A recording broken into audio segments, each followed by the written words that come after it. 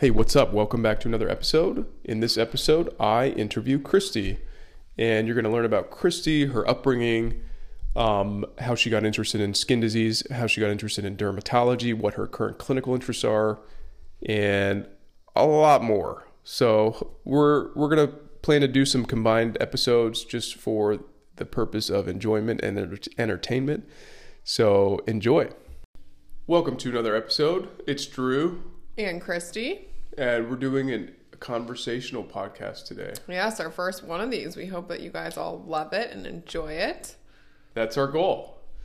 All right, so this is going to be a little Q&A. So we talked a little bit about myself on the first episode, and so now we're going to talk about Christie.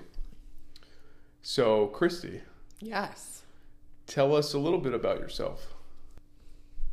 Well, what sorts of things can I tell you? Well, tell us about where you grew up, what you did growing up, how you ended up as a dermatologist. Sure. So I grew up here in Cincinnati, and that's actually where we currently live. And I played a ton of sports growing up. I loved playing soccer, and I played another sport called squash. Okay, so you played soccer. Did you ever get a sunburn playing soccer? Because that's an outdoor sport. Actually, I don't really know that I did. Fortunately, just because my parents were very particular about me wearing sunscreen, both when I was playing sports, but also when I was, like, let's say, out on the beach. So we would wear sunscreen regularly. I would even wear clothing to stay covered up. So you've never had a blistering sunburn in your life? I don't think that I have, actually. That's impressive. Yeah, thanks. I got lucky. I've had one blistering sunburn in my life. And that was after I took step 1. We went to the Bahamas. Step 1 is one of our medical tests for those of you who don't know what that is. Yes, she's right about this. So step 1 is a part of USMLE licensing, which is United States Medical Licensing Test, USMLE. It's a test you take in medical school. Yeah, and it's like, that's the big one. USMLE step 1 is like in the past, it determined if you were going to get a good residency or not. But that's changed a little bit. They no longer grade it. So anyways, I just took my USMLE 1, and then I went to the Bahamas, and I was like so not concerned about the sun. I actually wanted to tan. This is before I knew I was going to go into dermatology, by the way.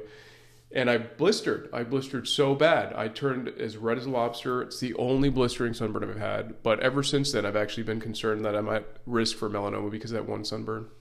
Yeah, I can totally understand why you have that concern. I have to say that even not having had a blistering sunburn, I still worry about possible increased risk of skin cancer for myself, just simply because I was out there so often playing soccer. And I'll be honest, I also was a swimmer prior to that, and I even played some tennis. So just having that outdoor exposure, again, makes me feel concerned and makes me feel that I should have skin checks regularly. Yeah, well, thankfully you're married to a dermatologist, so yeah, fortunately. I don't have to worry about that. Fortunately, I'm also a dermatologist, so I can check out my own skin, but definitely need your help looking at my back and the back of my legs. Yeah. Okay, so you grew up, you played a lot of sports. Tell us a little bit about how you got into medical school. What did that even look like? Did you know you wanted to go to medical school out of the gate in college? Tell us about that. For sure. So I actually knew I wanted to be a doctor since I was honestly probably in high school, because I had a lot of injuries growing up playing sports. So I tore my ACL, for all you soccer players out there. I know that's a common one for us, unfortunately. Ended up with having knee surgery prior to college. I've had 4 knee surgeries since. And I originally thought that I wanted to be an orthopedic surgeon, because I thought I wanted to be that person who fixed people like myself so they could go back and play sports. Turns out that ortho was not for me. So that's not something I learned immediately. But basically, in college, I learned about this receptor, and it turns out that when you have a mutation in this receptor, you end up with red hair and increased skin cancer risk. And I thought that that was the wildest thing. So my interest in derm actually really stemmed from there and grew from there. Okay, so but you still wanted to do ortho, right? You were did you want to do ortho like as a third-year med student even? I did. Okay, but then you saw an ortho surgery. Mm-hmm. After 8 weeks of regular surgery, then I went to my first orthopedic surgery. And So wait, was this like a rotation within surgery, or was this an elective? It was an elective. Okay. So I did 8 weeks of regular surgery, never had a problem in the OR. Went to my first orthopedic case, and I almost passed out. Did you have to finish the whole like elective time? I finished the whole elective. Which was like what, 4 weeks? No, it was only 2 weeks, fortunately. Okay, so you finished 2 weeks, and then what did you do? How did you decide to make a transition from you're going to be an orthopedic surgeon to you actually are going to be a dermatologist? You know, honestly, I think that derm was always a possibility because, again, I had done this research component prior to going to medical school, and then actually the summer after my first year, I had done additional research in the same lab. So while it wasn't my first choice at the moment that I started third year, it was still on my mind as a possible career choice, if you will. Okay. So I already had the elective lined up. And once I knew I didn't want to do orthopedic surgery, the question became, okay, so probably more so dermatology. And then what's the next step on that front? Gotcha. Okay. So at that point, you were transitioning to become a fourth year, it sounds like, because you had more elective time. So we actually got, I think, 2 or 3 electives our third year. And we had 2 weeks for each one of them. So Okay. I think that I had done orthopedic surgery and dermatology. Okay. And I went from a 2-week derm rotation my third year into 2 4-week. Actually, I think that's right. It's hard for me to keep track. Honestly, this was over 10 years ago, or about 10 years ago. Yeah. But I know that I did 2 away electives, one at Ohio State and then one at Indiana University. Okay. Right. And I'd done a ton of reading in advance of those. Right. So you didn't really do many electives after that then? You just went from ortho to derm. Pretty much. Okay. So that was unlike mine. So in my third year med school, we did only required core, whatever you call it, core clinicals. And we had no electives. Whereas, we would start off fourth year and it would be purely electives. So anyways, I haven't told the listeners that I thought I was going to be an anesthesiologist. That's actually what I applied for until I did a derm rotation. And I was, in fact, going on interviews in anesthesia, filled up my fourth year time with dermatology, not with dermatology, but as one of the electives, thinking it was just going to be like a cush, easy rotation. And then, lo and behold, a week in, I loved it and I wanted to do that.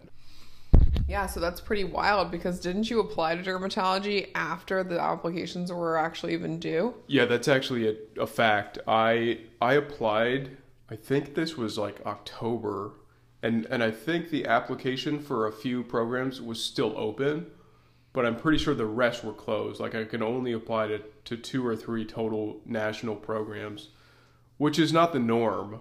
So to give everyone perspective, I think I applied to 105 or so and ended up interviewing at 16. Yeah, that's a lot. That is a lot. I actually, and I'm pretty sure my old PD knows this, I did apply for anesthesia and interviewed in anesthesia, and I interviewed in derm. So this was like, I did what's called like a suicide match where you rank one program. Other than that, like I was ranking programs outside of the specialty. But I had a couple of things going for me. One, it was my home program, so they obviously liked me. And 2, it was a small program, and it was a newer program. I mean, I think it was like in its third year by the time I would matriculate. Whereas, some of these older programs, they've been around for, 50 years or longer, some of them even longer. But it had just been reinstated, I want to say. So it wasn't like on everyone's radar. So I think that played a role too, to be perfectly honest.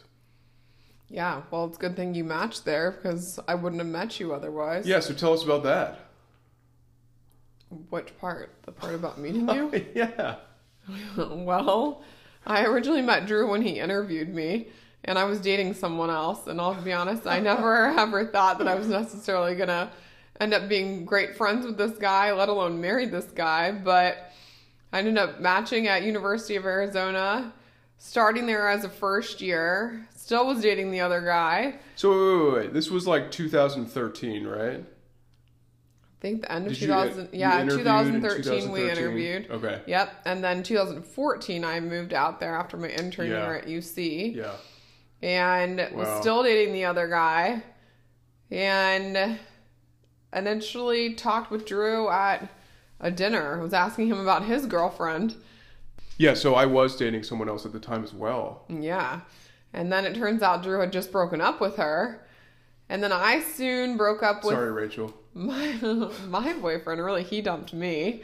So Drew and I ended up getting to be close friends. We were both huge nerds, loved to study, Yeah. and would spend a lot of time in the library together. Well, let's back up a little bit. I think that we got along really well because we actually took studying seriously. I feel like other people in our program did too, but not like we did. I mean, I was a gunner, which means like an overachiever, in other words, since like first year med school. And that just continued throughout residency. I wanted to know everything, to like be the smartest derm resident in America.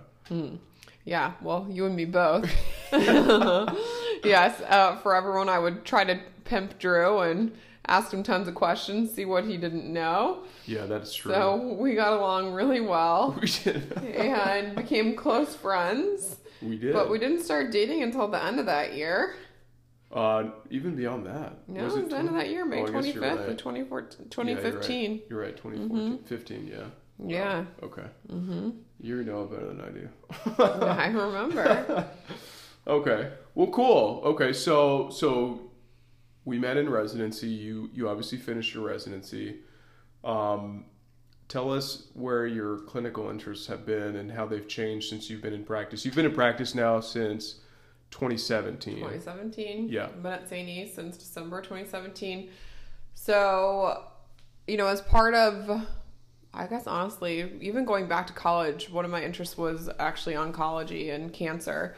I remember I wrote an article for the Dartmouth Undergraduate Journal of Science looking at resveratrol and whether or not it can help prevent cancer or even treat cancer. So cancer was kind of a long-standing interest, and that's actually one of my main interests. So really like seeing patients that have a history of skin cancer, whether it be melanoma or even squamous cell carcinoma, which is kind of the second most common kind of skin cancer, patients that have a lot of history of skin cancers and helping them kind of mitigate their risk, transplant patients, or even patients... For the record, those are like the most challenging patients. Like any dermatologist will tell you, like anyone that has multiple squames, has had a transplant, these are the most challenging patients because you're trying to balance like managing a skin cancer versus fatiguing your patient, because if every time they see you you're doing 10 biopsies, who's going to want to keep getting care? I mean, that really happens. So just a side note, so that's awesome that that's your interest, because I find that to be one of the most challenging patient types to see. Well, they can be challenging, that's for sure, but I really do enjoy it. But I will just kind of echo that I think that your patient interest population is really difficult, and we'll get to that in a second. But I'll tell you, one of my other more recent interests is seeing cancer patients that have rashes from their cancer treatments. So that's been really great to be able to see these patients and be a resource for them so that I can help them kind of manage side effects from their chemotherapy or from their what's called immunotherapy so that they can keep getting the treatment that they need. Yeah, that's great. That's a really needed service, because more and more people are getting on chemotherapeutics and immunotherapies, and there are tons of side effects. But if they can remain on the treatment, they can obviously usually do better if they stay on a treatment. So that's a very important role. Yes. Yeah. So, as I was kind of alluding to, Drew's interest is oftentimes, or has been in the past, more of what's called rheumatology, dermatology, and I always find those patients to be kind of the more complex people to deal with, just because their cases can be so challenging and their rashes can oftentimes be resistant to a lot of different treatments. Yeah, so I think I shared this on the first episode that I've been interested in inflammatory skin disease since I was like a second year derm resident. I thought I wanted to do skin cancer first, but then I fell in love with complex rashes. And I did an extra year of training just to treat patients with complex medical derm. And so, yeah, I mean, they are challenging patients, but I love that. I love the complexity of the rash, and I love using systemic medicines to get them better. It relates to inflammation, which is why we're doing what we're doing, this podcast, our lifestyle brand that we're building, all of it. Eating a healthy diet, it all goes back to inflammation. And the skin is just a part of your body. So if you have inflammation in your body, you're going to have inflammation in your skin. So what we're really interested in is finding ways to reduce inflammation, not only through just therapeutics, but lifestyle changes. So I find it really rewarding in that way. Yeah, so anyways, briefly for the listener that cares, the autoimmune inflammatory skin diseases we're talking about are things like bullous pemphigoid, pemphigus, dermatomyositis, lupus of the skin, scleroderma or systemic sclerosis. Those are the cool disorders in my view.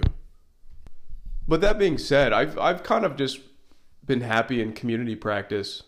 I think the best part of it is the mixture, the variety, and seeing people that are well. You know, I think you and I love our specialty focus, but it's also nice to see people that are healthy, that come in and out, and you know, we're making a difference. We're contributing to their health, and we know that they're going to do well. They're not going to end up dead next week, you know, hopefully. Yeah, I totally agree with you. You know, it's so great to see that acne patient that's really struggling and to get them better, or a psoriasis patient and get them on one of these newer biologics and get them clear. It's pretty great, and it makes them so happy. It's wonderful to be that person that helps make that impact. Yeah, I agree. And now that we're learning more and more and sharing with you ways that you can influence your skin's expression of inflammation through diet, through exercise, through healthy living, I'm all the more excited about, you know, treating patients with just routine disorders. Yeah, you and me both. It's so cool to share these little fun facts that we've been sharing, you know, already through podcasts and through our Instagram. And, you know, for all you listeners out there, you probably don't know this about me, but I actually just love cooking. And eventually I'd love to get some information out there to you guys about, you know, healthy recipes and what else you can do diet-wise to improve your health, not just your skin, but general health. Because longevity is another thing that's super important to Drew and myself. Yeah, longevity and health span, not just lifespan, but health span. Being aging gracefully and healthfully. Yes. So cool. All right. Well, this is a really great intro. So, you know, this is our first of our duo podcasts, if you will, but there will be more to come. So I encourage you all to keep listening. If there's anything that you guys want to hear us talk about, even us just conversationally, let us know. Yeah, we're glad to talk and share more with you. So stay tuned. We'll see you guys in the next one.